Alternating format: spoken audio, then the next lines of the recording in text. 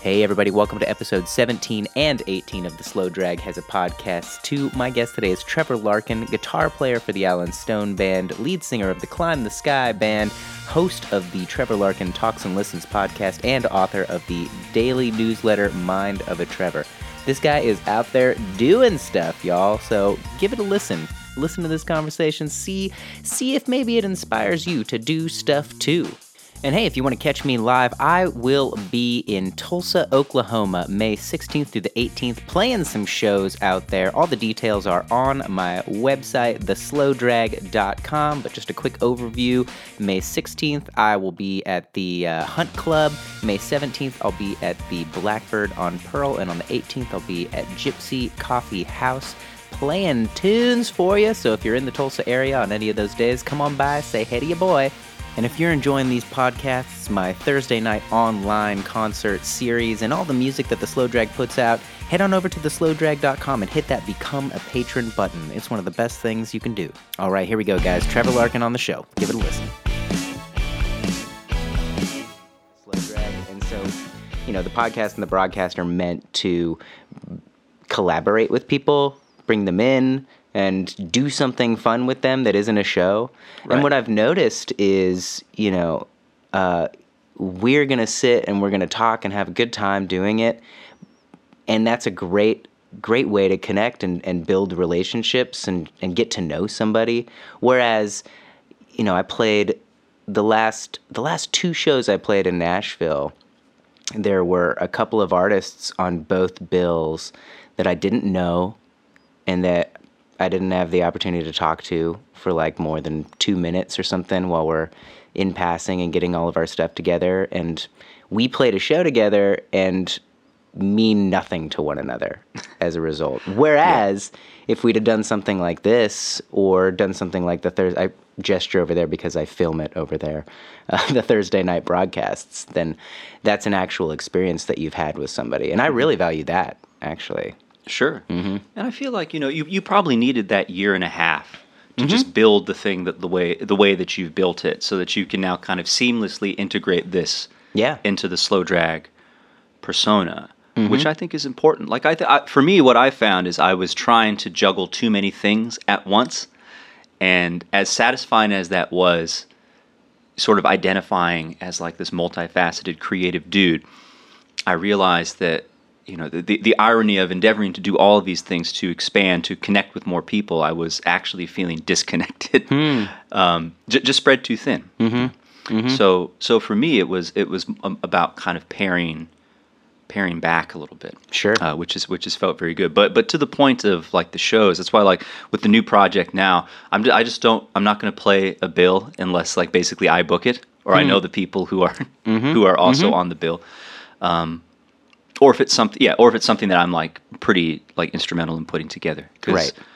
I'm trying to like rediscover ways of kind of connecting people in this business, and I just know what it's like to just be in show mode and kind of man, great set, and I get that, and that's all like part of the growth and in the development of being like a human being doing this thing. But for this new project, having been there, done that, I'm kind of looking for a different vibe. And that was the thing for podcasts for me too, like with the first show that I did with my buddy Jeremy Hatcher, who's now working for Rick Rubin, which is why that show went on hiatus, called the Not Famous Podcast. Our situations kind of similar. In my case, like I was just on the road with the Alan Stone Project all the time, and Jeremy was new to town and just kind of in the studios all the time, and just when we would come back to Nashville, we just didn't really know people and we didn't really feel connected with the community. And we were just like, man, this would be a cool way to just, rather than going up to someone and saying, hey, I would like a thing from you, to be able to offer them exactly right. something, which is fun. And at the end of an hour-plus conversation, you are going to have a relationship with that person for better or worse, And that was a really fun, and we hit it hard too. Like we were doing 2 podcasts a day, 5 days a week, kind of like, because we had the time, Yeah. This is number 3 for me this week. Yeah. And that was the same thing with the Trevor Larkin Talks and Listens podcast, which is sort of on an informal hiatus right now, but still doing its thing. Where the idea with that was more so as I'm traveling with the Alan Stone project, how can I break up the monotony or like the unhealthy routines that creep into touring. Not in terms of like, cocaine and like debauchery, but more so just like keeping myself present. How can I introduce something into that process that feels like I'm getting out into the cities in a different way, and kind of giving people who have been so supportive of me in that world, giving them like a different platform to kind of showcase their thing, and also just for me like a way for them to get to know me in a context that isn't that's the guy on stage left backing up Al Stone. This is sort of like a creative force in his own right. Right. And it was like really effective for that. But like I said, what I found was, in my case, between the Al Stone project, solo Trevor Larkin stuff, which is kind of transitioning into this new band, the Trevor Larkin Talks and Listens podcast, the Mind of a Trevor daily email newsletter, it was just kind of, I was like a little bit all over the place. And that's where you should stop. You've just, for those of you who can't see, there was some finger counting going on there. You ran out of fingers. When you're, ladies and gentlemen listening to this show, if you run out of your creative projects from counting on one hand, if you run out of digits, that you're probably a little bit overextended. And I found for me, like I had to kind of, it was cool because the podcast is very well received, and I got a lot of really flattering feedback from it. But I ultimately had to sit down and kind of ask myself, what do I really want to focus? Like for you, like spending that year and a half to build the Slow Drag online thing, which is very successful. For me, it's like, look, if I want to really showcase these new songs and start my own project, I kind of gotta. If I want to do that and still fulfill the commitments in Al Stone world, then I kind of got to pick and choose a little bit.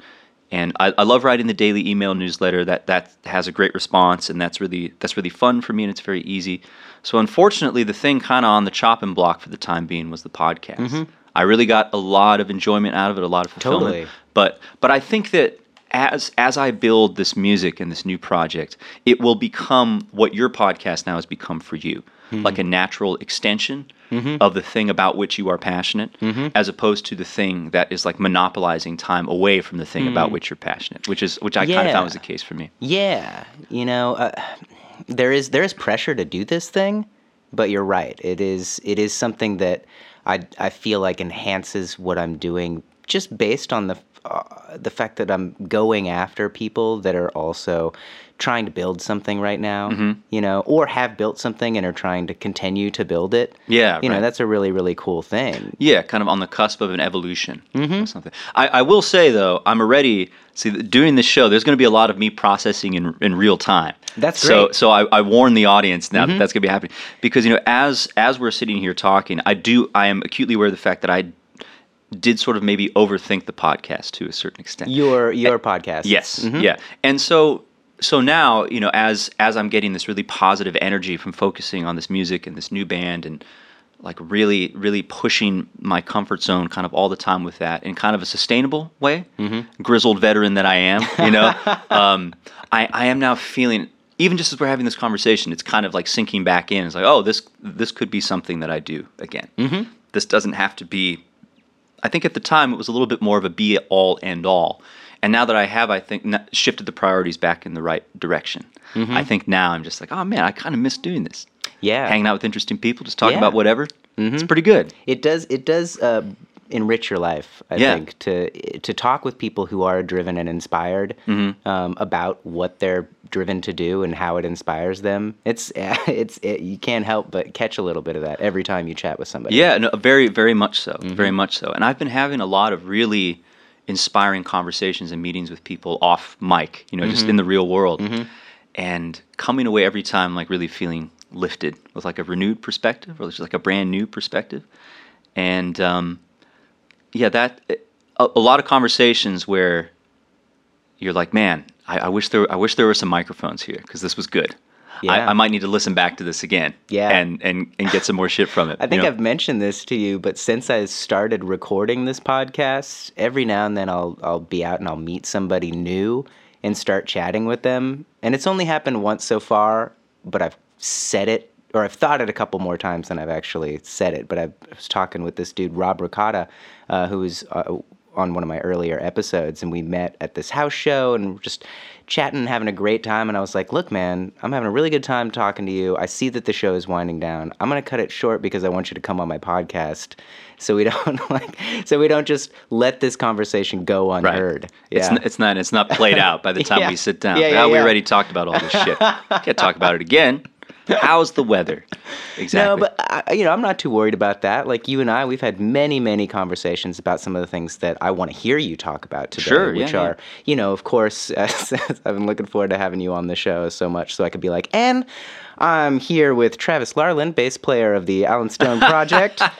Yeah, right. Now, Alan, he grew up singing in the church. Is that right? Oh, God, yeah. I mean, we could just dedicate this podcast to just this, like, the top 10 most common interview questions. Yeah, but I don't have any of those, you know? Yeah. Good. Take a page out of your book for that one. Yeah. But, I do want to talk about all these things that you've touched upon, these projects that are outside of your quote-unquote main musical project. What has been your bread and butter for the last several years is now, like, there, working, doing its thing, and you've found the mental and emotional space to start working on these other things. That's right.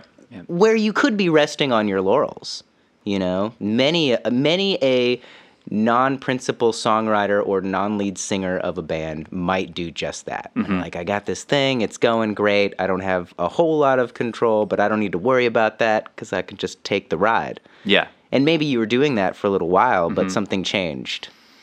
Yeah, I think with the Alan Stone project, it grew really quickly.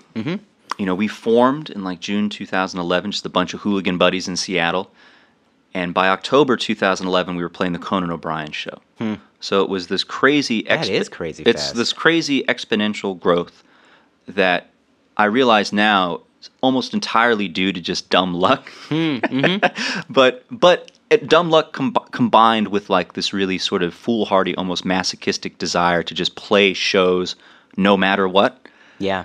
And we didn't know any better. And it was a beautiful thing. And then 2012, we were gone for 300 plus days, and it became just like a full-time whirlwind at that point.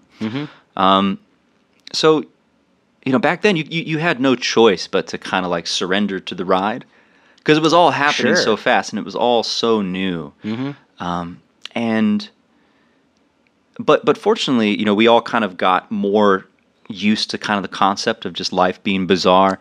And so everyone got more comfortable, and we started writing together and collaborating, and you just experience you've been on the road, so you understand. It's like you just experience so much life consolidated into a very short period of time.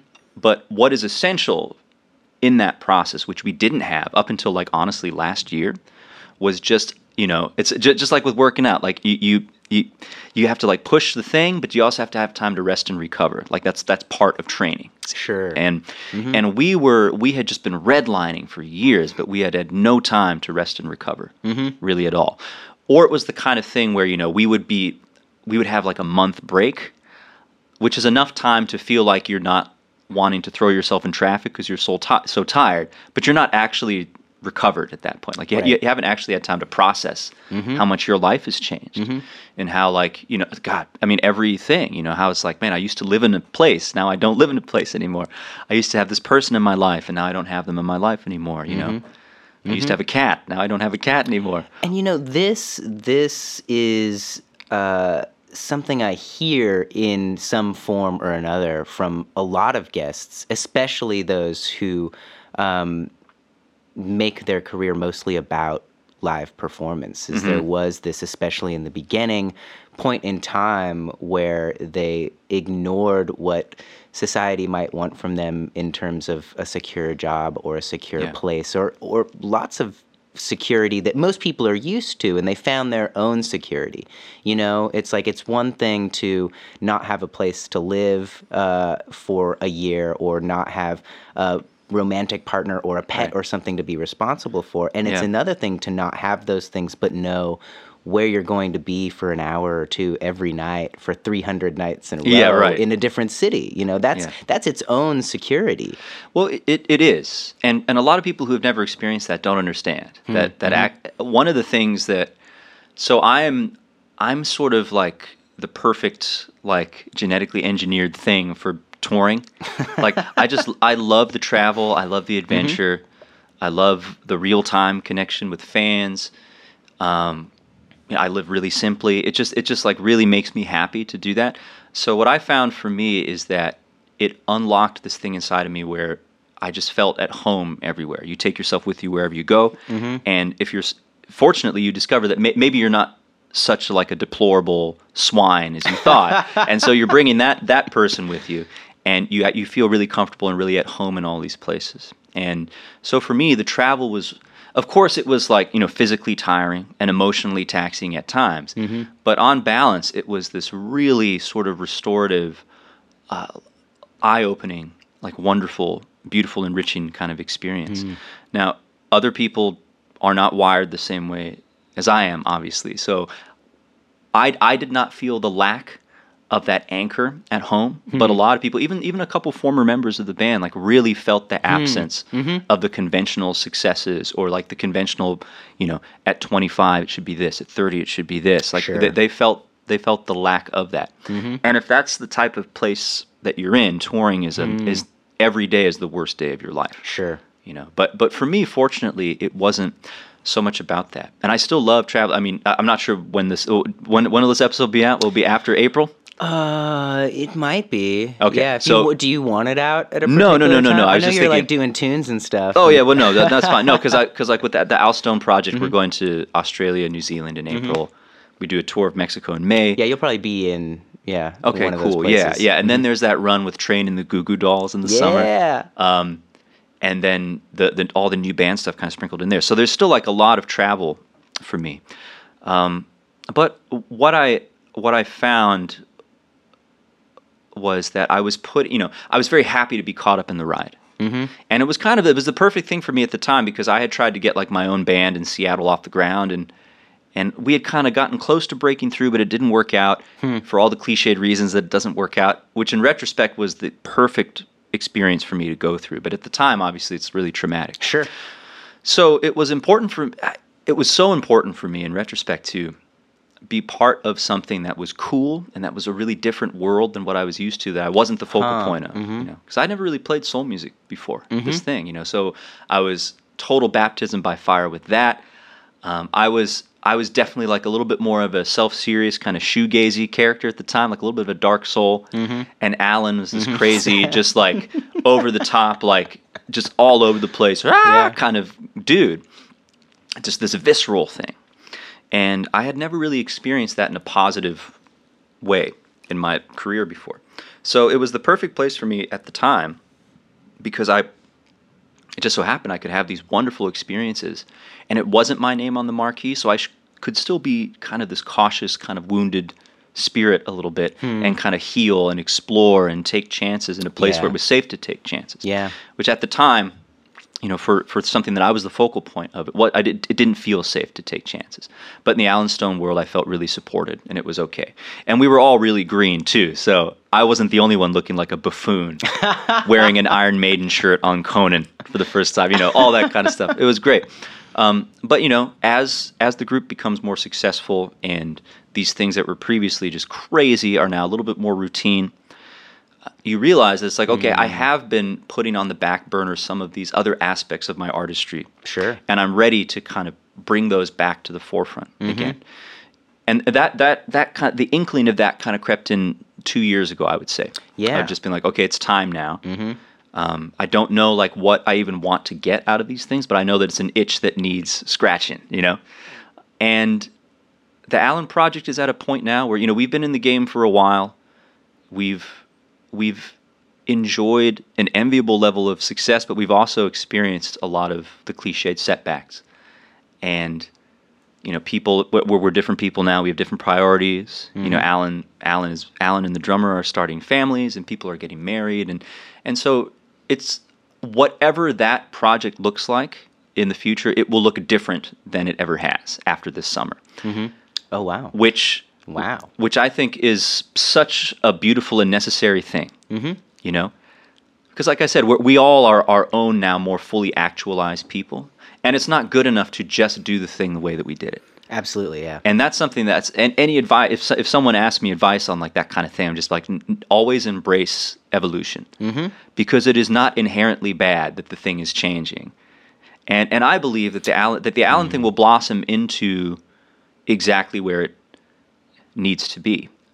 And I know that a necessary counterbalance for me is like doing my own project and kind of pushing my writing and just who I am in the world, which I'm still like trying to figure out, to really put the spotlight on that person rather than just, because this is another thing, you know, if you're and I don't take for granted for a second how fortunate I am to be in this project and to have had the experiences that I've had, but there is, it's, you know, you can feel like you're slipping back into the warm bath a little bit. It's very safe, it's very comfortable, so you achieve this sort of, again, for a lot of people, it's a very satisfying level of like homeostasis. Just like, all right, this is comfortable. What I want is comfort. And that's what you find, you know, it's like, man, I want to make a certain amount of money, I want to have a certain amount of access, I want to be able to put certain things on my fucking social media or whatever. Like, I want comfort. I want comfort. I've never in my life sought out comfort. And so for me, I always want to try new stuff. I always want to push. I always want to evolve.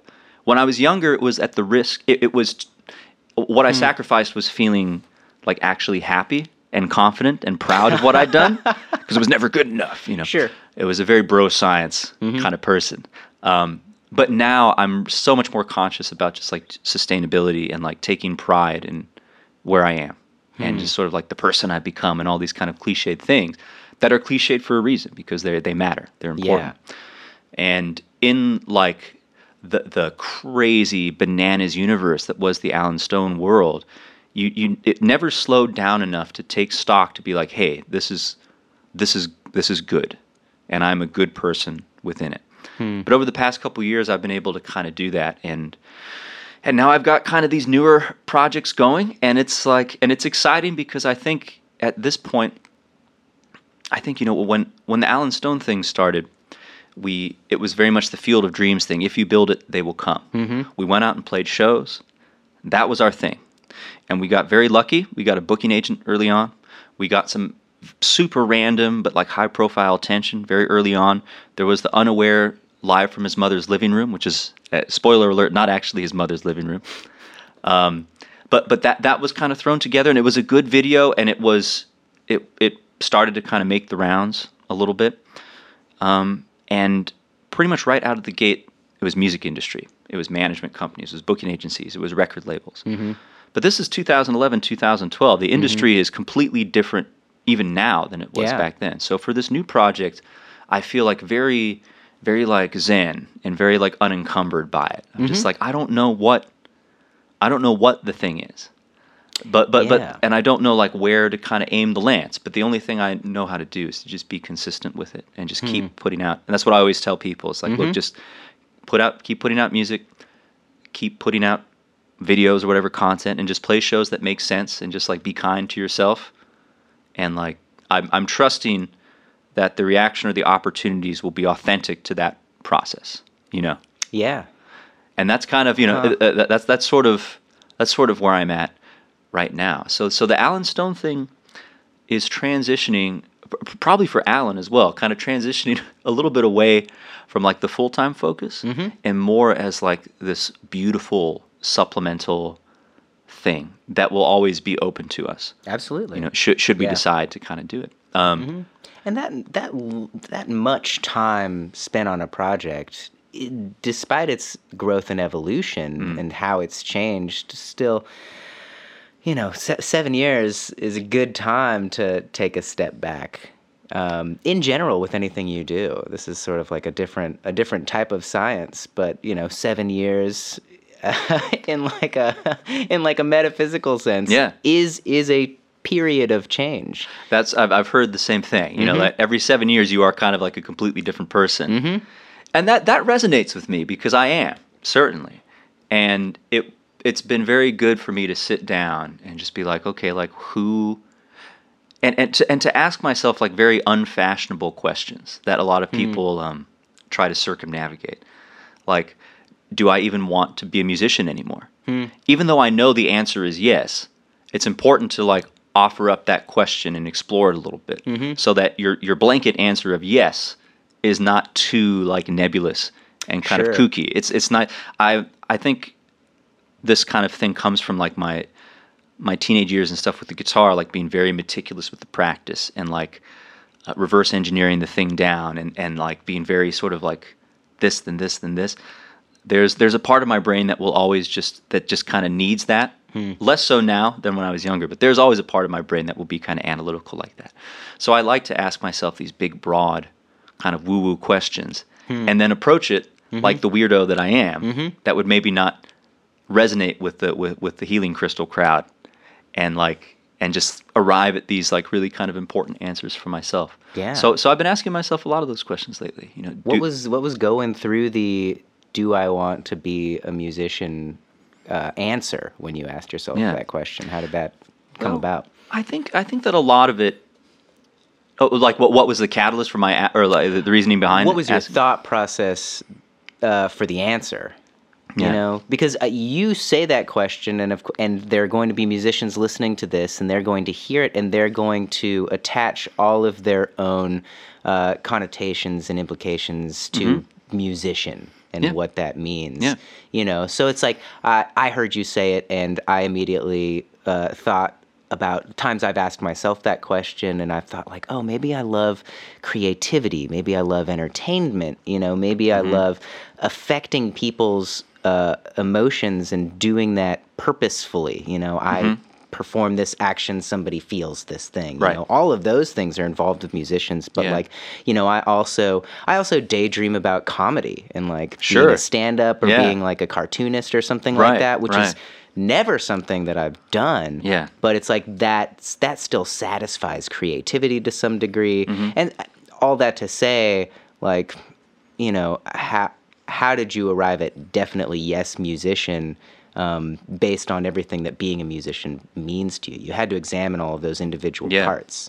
Well, I think that, so I wrote about this in one of my newsletter posts a few weeks ago, the day that I asked myself this question. And I think that I realized that at the time, like when I was asking myself that question, do I still want to be a musician? You know, I've on the one hand, like, been very fortunate because I've been able to focus on one project essentially for such a long time, and it's been like very successful. So I've been spoiled in that way. At least I consider myself to be spoiled. So I realized that in my asking myself, do I want to be a musician? What I was really asking myself was, do I want to continue going out on the road with the Alan Stone project and that being the only thing? Do I want to continue making records with that project and that being the only thing? Do I want that world and that orbit to be the only thing that I sort of maneuver in? You know? And the answer is no. The answer was not, I therefore want to quit, you know, because that's another thing. Like if you're involved with one project almost exclusively, your world it becomes pretty binary. It's ones and zeros. It's hot or cold. It's yes or no. Yeah. So the initial thought process to go, well, then I need to leave this project and I need to do something else. And while sometimes that is the best decision, in my case, it just doesn't need to be that way. Right. You know? And so what I realized upon asking myself that question is that it was just time for me to do other things creatively as a musician. It wasn't enough to just like kind of lick my wounds between tours and just kind of go out there and do the thing again. I realized that I wanted to put songs of my own, you know, because I co-write in the band, but they're not like my songs. You know? And so it was important to kind of get that going on again. It was important for me to understand that already my career, like I mentioned in the newsletter post, you know, there was a time like in Seattle where I pretty much taught guitar lessons exclusively. I was still a musician. I still woke up every day in the service of music and being creative. Then there was a time where I was almost exclusively like a freelance contractor with the Seattle Symphony and the Ballet and the Opera, playing a bunch of wacky stuff. I woke up every day in the service of music and creativity. Then obviously, I was a time where I was almost exclusively the guitar player in this hipster funk soul band, And I woke up every day in the service of music and creativity. So I realized that that ultimately is something that I will always do.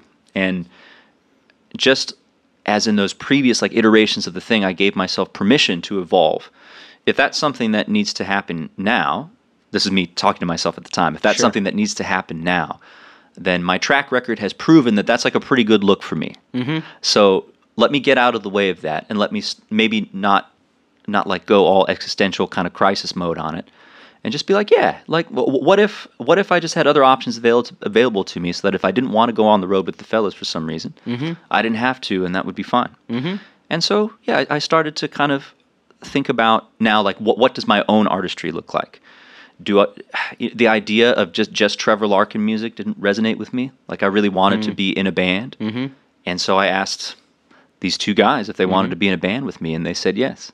And so that's great. So like that's what we're doing. Well, and I have missed the band name. Well, we haven't announced it yet. Oh, it's going to be announced March 23rd at the show. I'll be there. Yeah. So.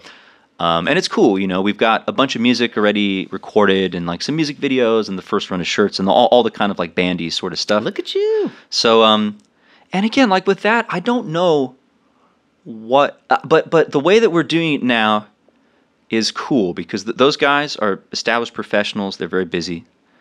And so they appreciate the pace that we're going at, which is to say, you don't have to turn down any of the other shit that you're doing.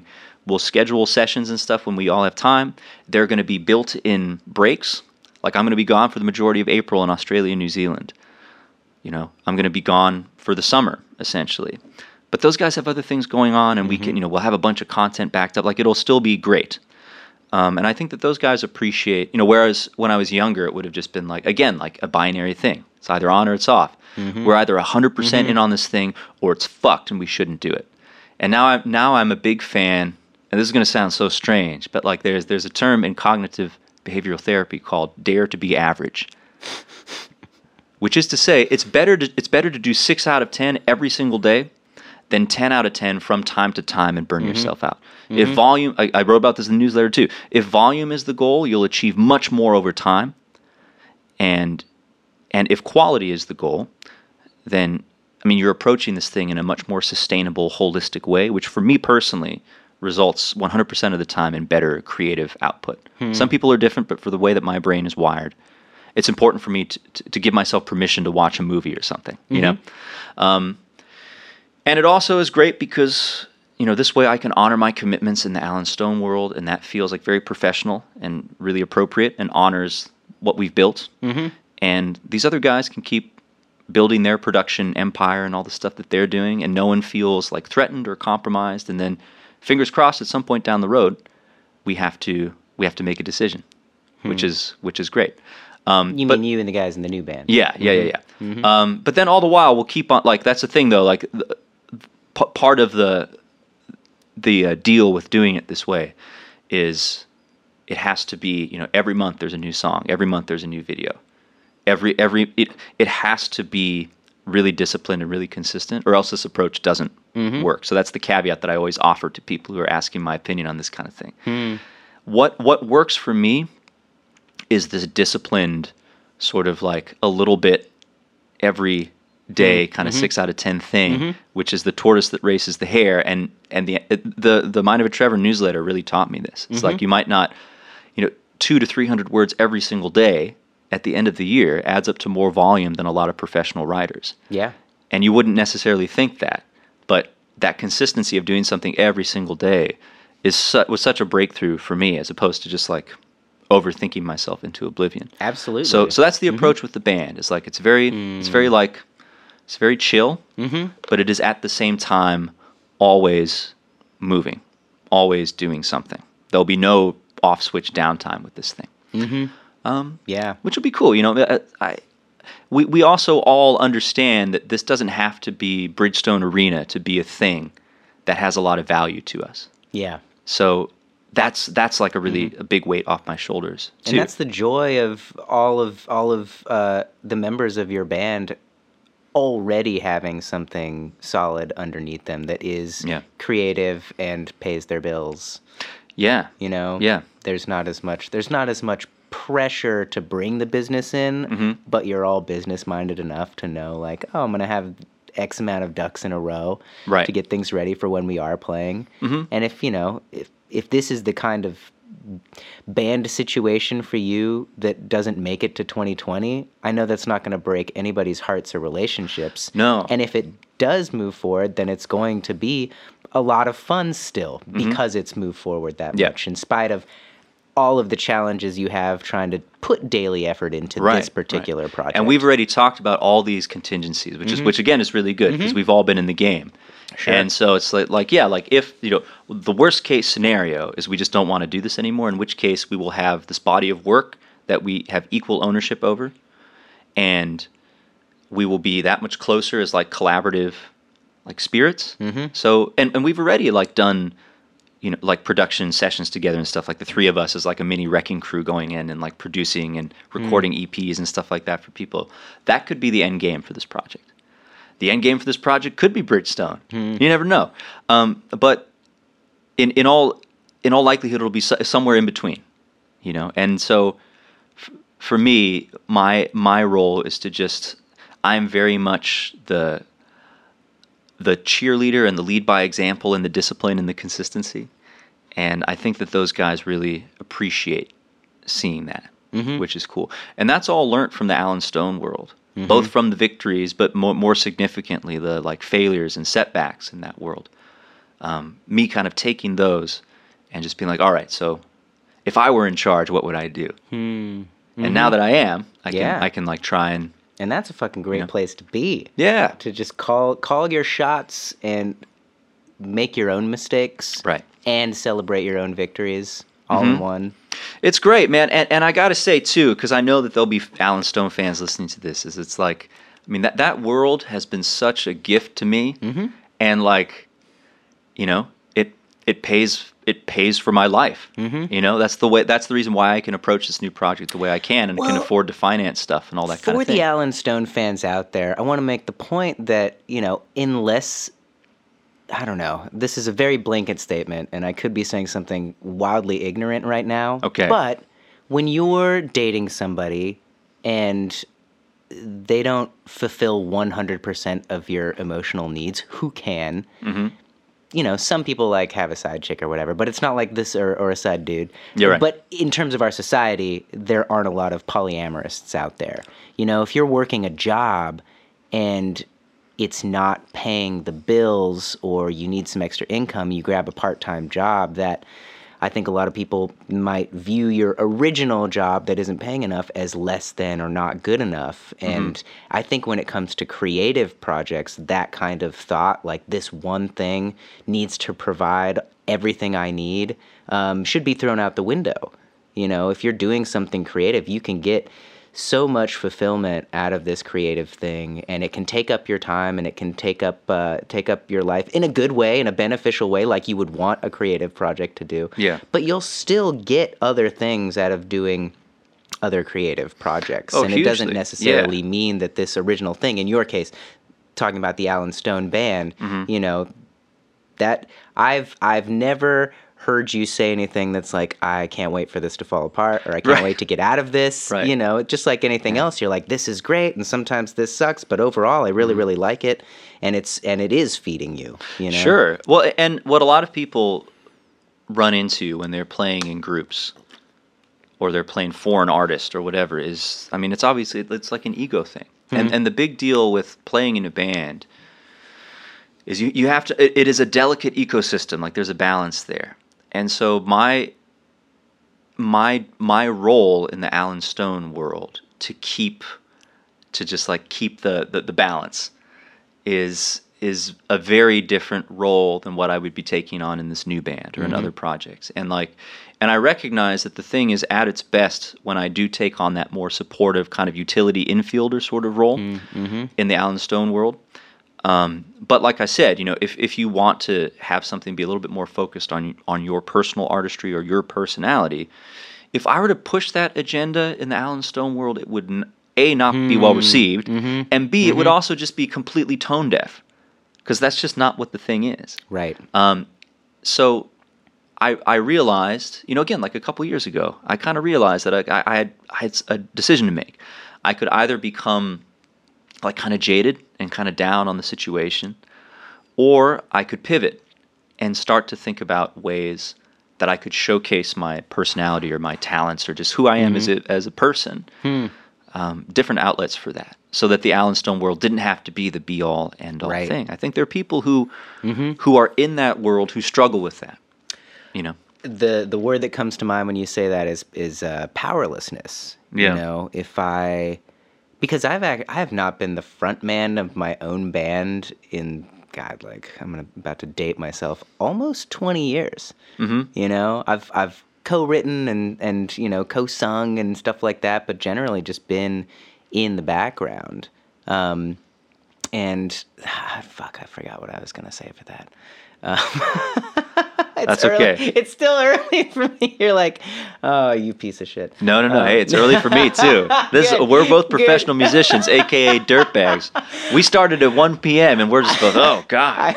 Where's the coffee machine in this joint? I had somebody try to do one of these at 10 a.m. yesterday. I was like, no fucking chance. Yeah, no, absolutely not. No. Well, I don't know. Say something amazing. You're good at that. help me recover here. Yeah. Well, I mean, I think that the more you travel and the more artists you meet or bands you work with, I start. No. So if you're ready, go ahead to jump in, because I'm sure what I will say will dovetail nicely on that. It was the powerlessness of it. There we go. Yeah. In that, if you get to the point where you realize you have something more to offer in a project that you're not in total control of. Yes. That's where you reach that crossroads that you came to, because obviously there was discomfort there. Right. And taking the time to have a conversation with yourself and others to discover the root of that discomfort is a very healthy thing. Yeah.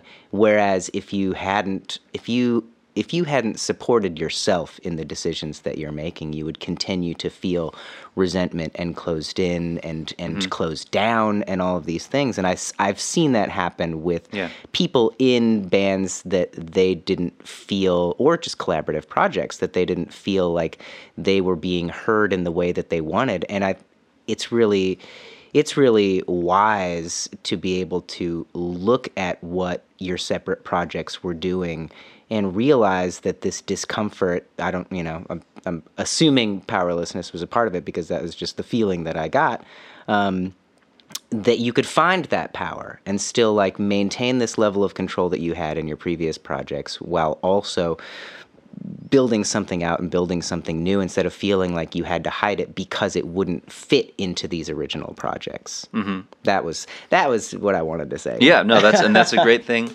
That's a great thing to say. And so many people in our world do feel powerless, and especially when you're a part of a project that has a bunch of like the machine working on your behalf. It has a lot of moving parts, a lot of egos, a lot of talking heads. And if you are like playing more of a supporting role in that anyway, it's very easy to feel like a little bit taken for granted, or a little bit like, man, I don't really have like much room to be myself here. And that just becomes like a very, I think it feels a lot better for most people to be able to scapegoat their situation on something else or someone else. Yeah. And it is very easy to do that especially in today's music business, when you're signed to a record label and a big management company, because it is archaic and it does move slow. And people, do like backstage access to the Odessa concert and cocaine and all this bullshit. And like, some people just suck ass, and there's no other way around it. But it is also like a cliche and very lazy to just be like, woe is me in that situation. Because you have to, and I fell into that trap for a while, everyone does. And you have to be able to step back and go, this is very rarefied air that I'm breathing. So within that, I have way more control than I actually think. And so what do I want to do with my opportunity here? Like, what do I want to do with my creativity? What do I want to do with this moment? And if what you want to do is just sort of write it out and be a douche about it, then like you can do that. Like, that's fine. No one's like, that's great. But for me, I just realized that it's like, and also, when I was younger, it was really important to be famous. It was really important to be rich. To you personally, Yes. as well as just the general Yes. ethos? Yeah. Oh, yeah, definitely. And my relationship with that, not surprisingly, has changed quite a bit. Because if you're so fortunate as to get a peek behind the curtain a little bit, you realize kind of like what goes into making a group like that, and you realize how little of it kind of has to do with you, and a lot of cases, like kind of what you have to give up in order to kind of gain access to the throne room. And not that I'm not anti working with industry. I'm certainly not anti collaboration, but it just made me like a little bit less naive with that. It just made me aware of like what is behind that door. Yeah. And so I realized that like right now for me, what has the most value is just moving forward like ethically and like with transparency with the Klein brothers, with Gabe and Gideon Klein, and with people we're working with, and to just put music out however and whenever we want to. And to just, what I really learned from the Allen thing more than anything was just the importance of fun. Not beating yourself up all the goddamn time. Yeah. And with this new project, it's just like that has a lot of value for me. It just being like a good use of everyone's time. Yeah. And I've mentioned this to you, you look like you're having an insane amount of fun when you're working with these guys based on what I've seen you post on Instagram. It's very and stuff. fun. Yeah. The work is very fast. It's very creative, very spontaneous. And a lot of it is just me giving myself permission. It's interesting working with these guys too, because they're a little bit younger than me. They're at different places in their life and different places in their career.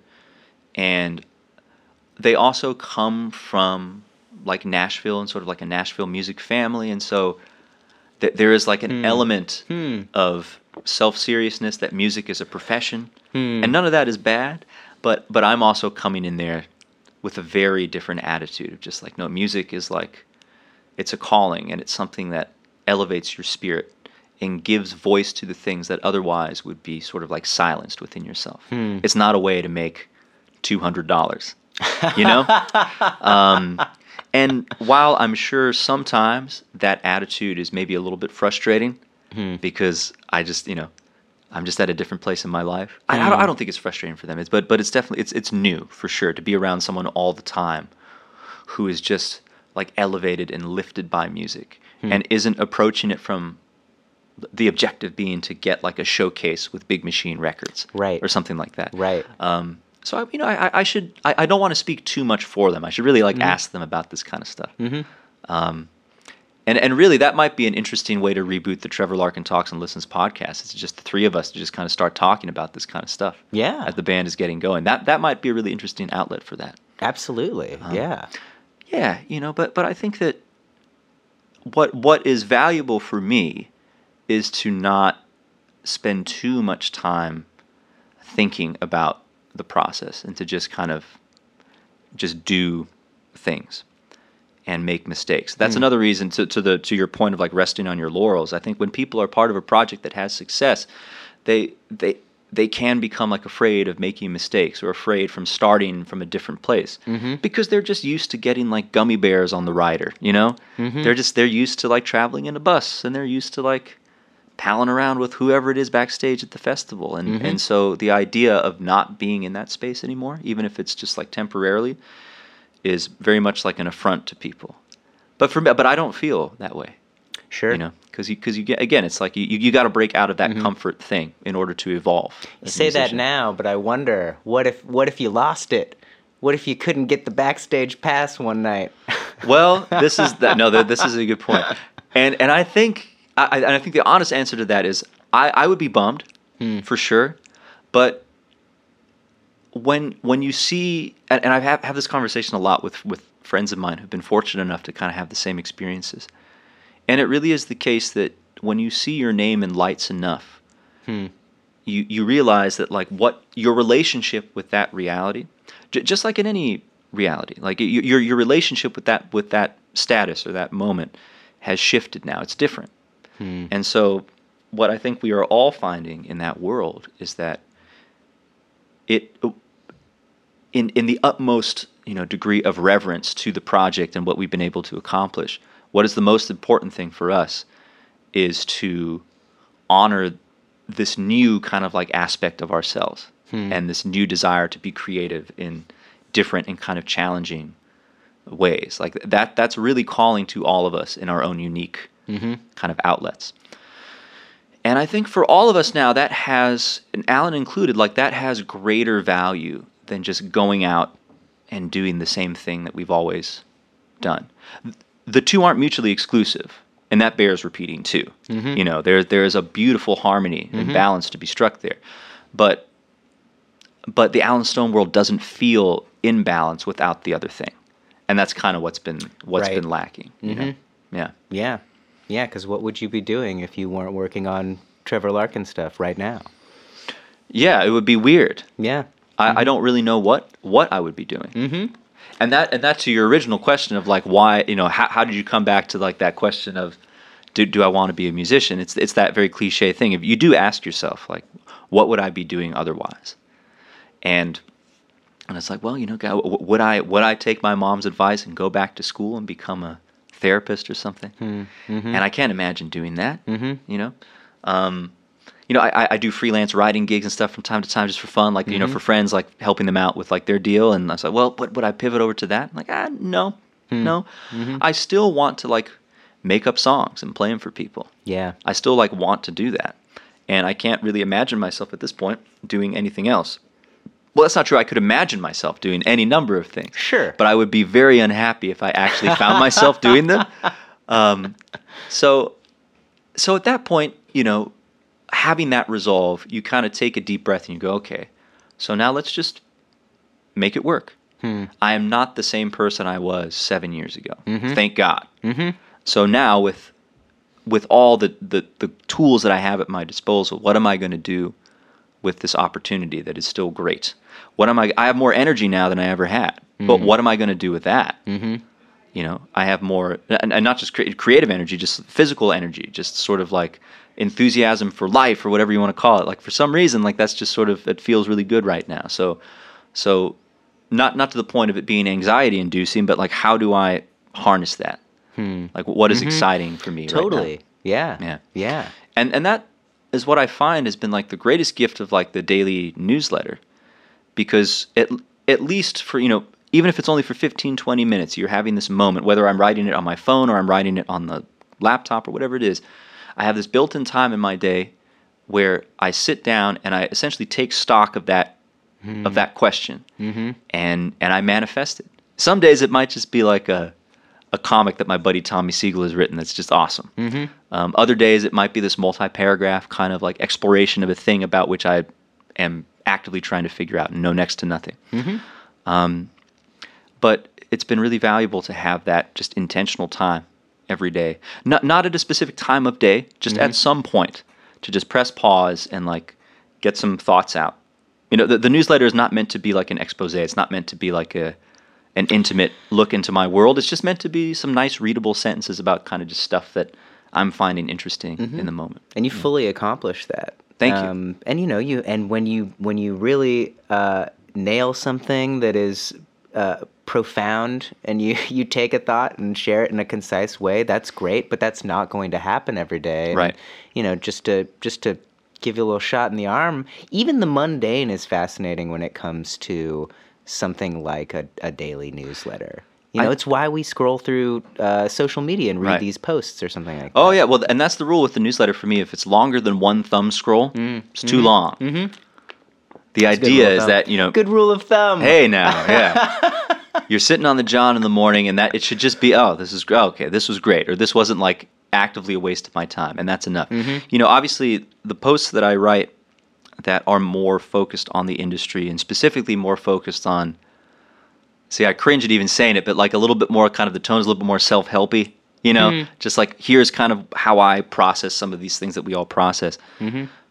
Those get the biggest reaction, and I get like the most response from those, but and the most encouragement to kind of have the newsletter focus exclusively on that stuff, to have it be more of an on-brand thing or branded thing. But I actively avoid doing that because I don't want to get. I want it to just be whatever I want it to be. I don't want to get pigeonholed into one thing.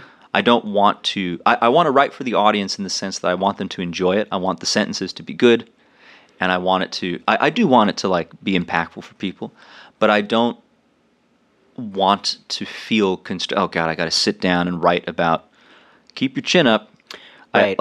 Because right. that's I don't have a tip today. Yeah, well, and because that's also like not the reality. Mm-hmm. You know, like there are a lot of days, and again, it's like it's that same thing. You push, and then there's recovery. Like there are a lot of days where you're just, it's like you shouldn't have the tip, Mm-hmm. and thank God that you don't, because today it's about just like Mm-hmm. just shutting it down and just being an ass. Absolutely. You know, and or it's just about like just sharing like just like a little observation or you know stories about my neighbor, big country.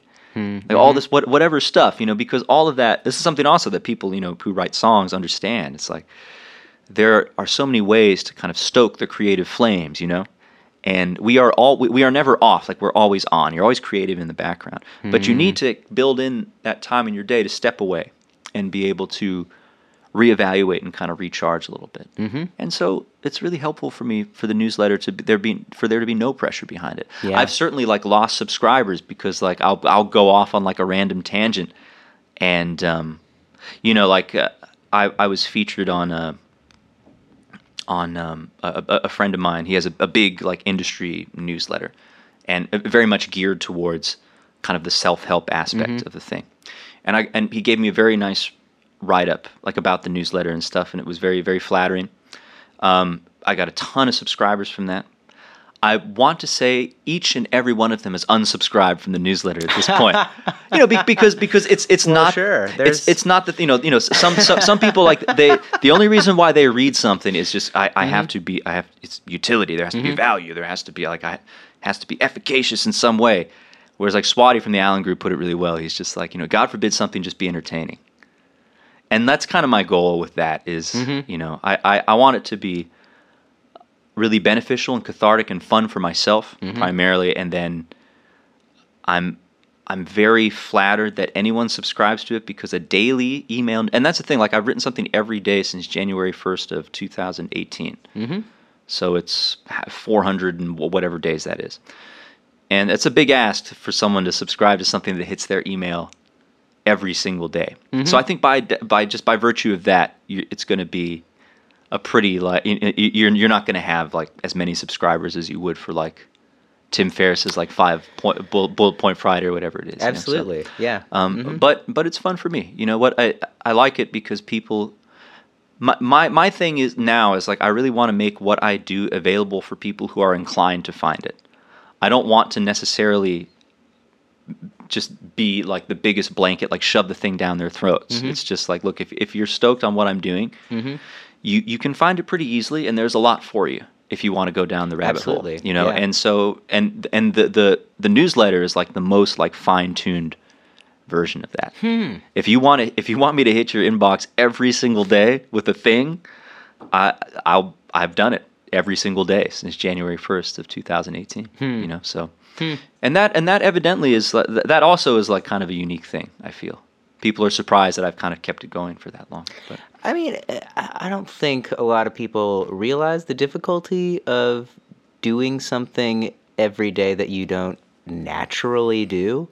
My first year of broadcasting, I did not make it 365 days in that year. Made it, you know, more like 350 or something like that. But you know, to do that every day, it feels great. It feels great to do something that, you know, it's like you're gonna eat, you're gonna wake up, you're gonna drink a coffee, you're gonna like, you know, watch whatever shows or flip through whatever websites or whatever, you know. But that's not putting something out into the world or doing something to improve yourself necessarily every day. And you know, the newsletter is just like learning a language. It's just like dropping some weight or, you know, picking up some dumbbells or starting a diet or whatever it is, you know, for self-improvement to make something that wasn't there before every single day is super duper impressive. And it's not always going to be great.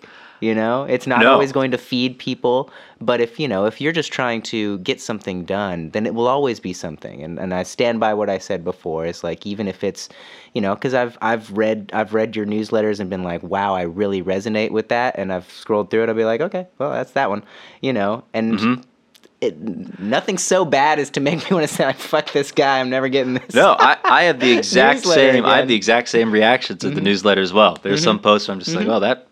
I guess I did it. I did it exactly. And then there are moments where I'm just like, hey, this writing is actually pretty good. Yeah. Or like I'm actually sharing something important in my life. Well, to be fair, and for those of you who are listening who have not subscribed to the newsletter, I'll link all of your stuff in the show notes at the end of the show. Yeah. But Trevor's a fantastic writer. Thank you. Yeah.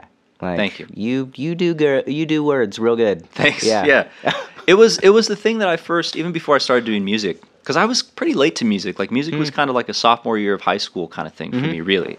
Like, when I really started to kind of take it seriously. But writing, reading first and then writing was something that I always did from when I was a kid. And so it's always been, I guess it's always come like kind of naturally to me. It's always been really fun. And I'm glad that it is such a consistent and kind of like big part of my life now. And I'm kind of curious to see. I deliberately haven't tried to have any expectation for the newsletter above and beyond just doing it. And but it's already sort of taking on a life of its own, and I'm curious to kind of see where that goes. I would love for writing to continue to be like a big part of what I do. Absolutely. And if you keep coming at your projects with that mindset, the way that it sounds like you've come at your new band project and your new recording project, as well as, just like this newsletter, it's just like, here's something I want to try, and I want to try to keep it as pure as possible while it travels from the filter, through the filter that is in the world from my brain, try to get an accurate depiction of what I'm trying to do for the reasons that I'm trying to do it. I think we'd be having a really different conversation about, those people who weren't getting what they wanted out of your newsletter if you had started it by saying, like, I want to be the next big musician self-help blogger, and it's not working the way I wanted to. Or if you were looking at your band project like, okay, well, we've got this show at the 5 Spot March 23rd, next March 23rd, Bridgestone, so like that kind of thought process is like very glorified in our society. And I personally find it like very terrifying and counterproductive. So I actively try and avoid any sort of goal other than just doing the thing that you said you were going to do. Yeah. Because then it has permission. Because that's also the thing. Like, if you said, like, okay, I'm March 23rd, 5 Spot, March 23rd next year, Bridgestone. You necessarily have to put your blinders on and focus on that goal exclusively.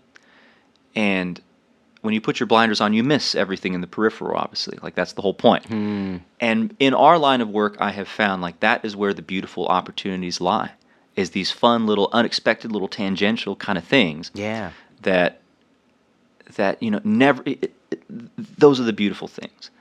And by doing something every single day, and that being the only objective, and giving it the freedom to evolve and expand and to welcome in all of these little kind of ancillary things, that is what makes me feel the happiest. It's how I feel like I'm making the most progress. Any time that I've tried to set like a big specific goal like that for myself, I've failed miserably. But any time that I've just sort of like put myself intentionally in the world, like not as a complete piece of garbage, and just am content to just sort of go where the wind blows. That's how the Alan Stone thing was. Like the genesis of that was just a jam session on Sunday nights. Yeah. Any time that I'm at the point now where I realize, look, like I trust myself enough that I'm going to, like, on balance, make good decisions. I'm going to treat people well. The art is not going to be dog shit. I'm going to try really hard to do the thing, like, at a high level that makes me happy. And so within that, now, so that's my part of it. And now, I once that is accomplished for the day, to step away and just let it now breathe. Let it kind of take in the world around it, and let other people in. let different energies in, to not be like so covetous of kind of the experience. That maybe is getting like a little bit too like esoteric for people, but you know, I've been guilty of like the stranglehold of the thing.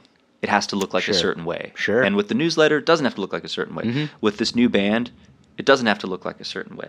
The Alan Stone project doesn't have to look a specific way for me to be really happy with it. It just has to feel right. It has to feel like there's intention behind it. There's purpose and meaning behind the journey. That makes a lot of sense. Yeah. Yeah. Not just going through motions. Yeah, because at that point you're not really getting anything out of the thing anymore, right? Other than just that like familiarity or that routine that we were talking about, which for some people like that's the end goal, like they've made it at that point. But for me, that's kind of like that's like the enemy of sort of what I'm trying to achieve for myself. Is that sense of I've arrived, you know. Which again isn't to say that you discredit like what you've done, but there's always that thing. It's more from the standpoint, like I said, of just like keeping your head up, and when it's time to evolve and welcome in like different energies and different kind of things into your life, then you're not going to miss those things. Right. That's more so where I'm coming from, rather than nothing's good enough or I suck or this situation's let me down. But the nice thing about having that sort of down on yourself, self-deprecating outlook is when something does go well, you know, when in spite of all that, you put one foot in front of the other. Right. It's great, you know, and you don't, and this is me speaking very personally, I'd say, I don't get overexcited about any milestones, though I do try to check them off, you know, and I realize also that, you know, complacency means that I'm not happy with what I'm doing. You know, if I'm ready to just fall into, like, this is my day-to-day without wanting any growth, then I should do something completely different that actually sparks a feeling of joy and inspiration and motivation within me, you know, whatever that might be. Yeah. No, absolutely.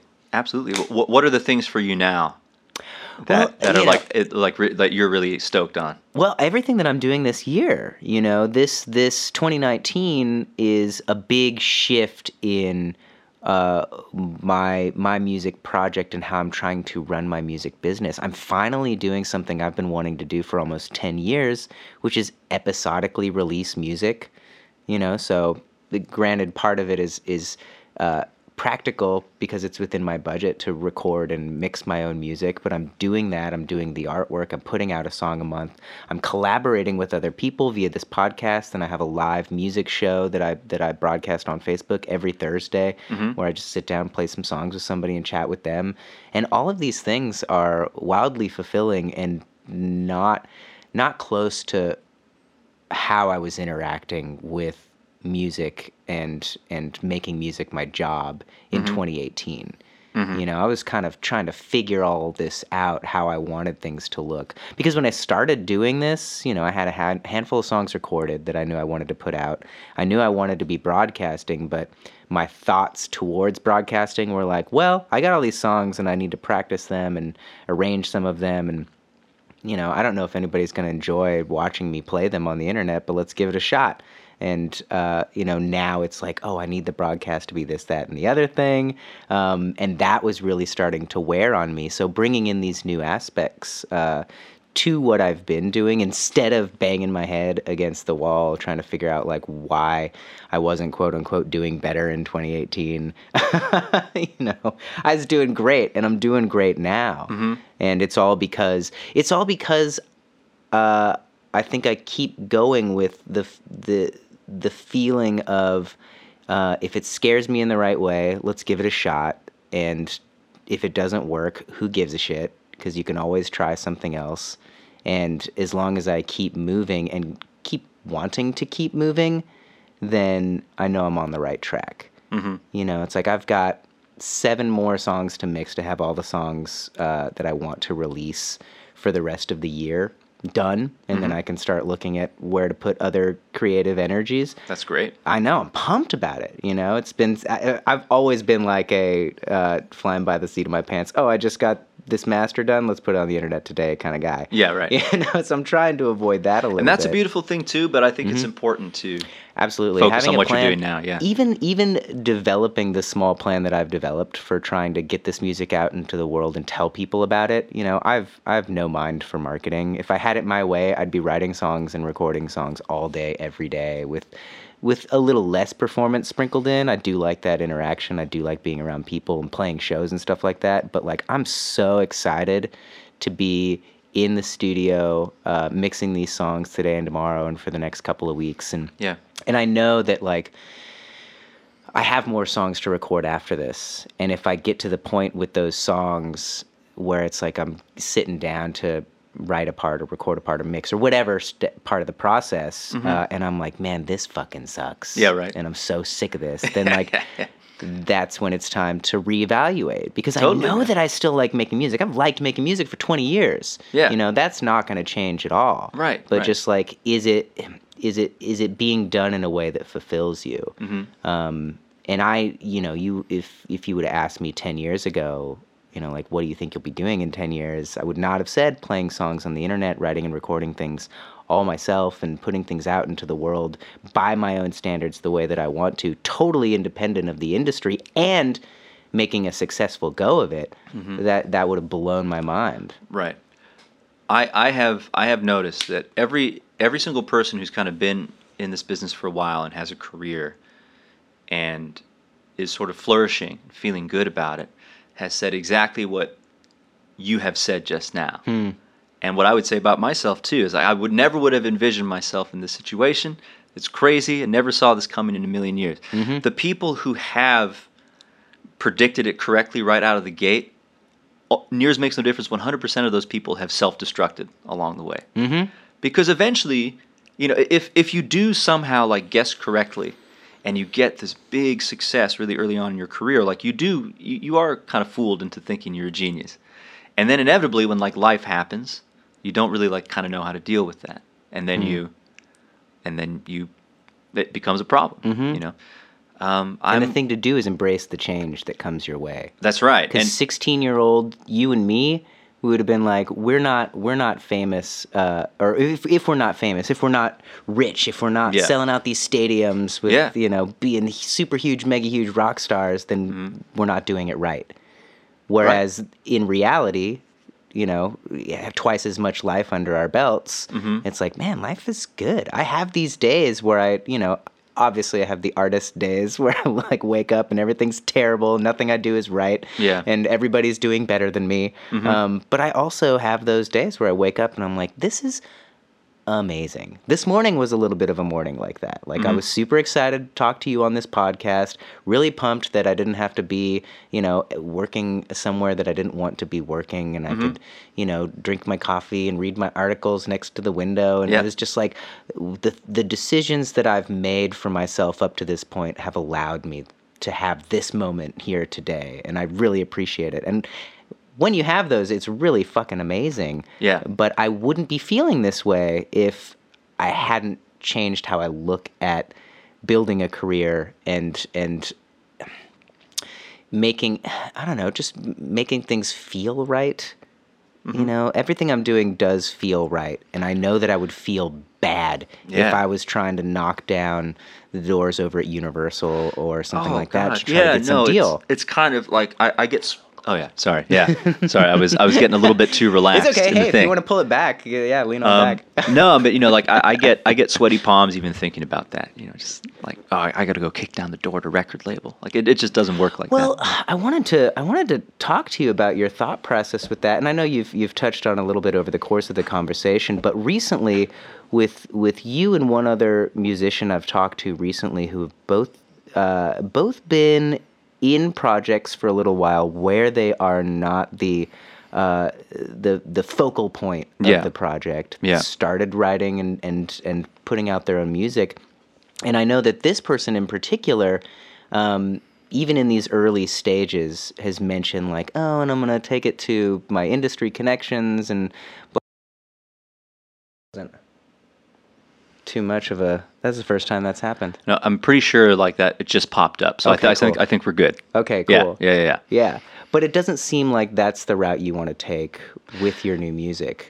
Yeah. Knowing that you have offices and ears available to you in email inboxes, all of those things, people will click to listen or, anyway. I think, I mean, I think it's important to understand for people, who are listening to this who maybe are in some projects with some profile, but they're not the name on the thing, or they're not the focal point, that yes, like, you do technically have access to certain people and certain things, but it isn't necessarily going to mean the same thing as maybe like what you thought it would have, And that isn't a slight. That doesn't mean that your music sucks. It doesn't mean that your contribution is undervalued and all that. It just means that, like, you're not the person actively making money for them.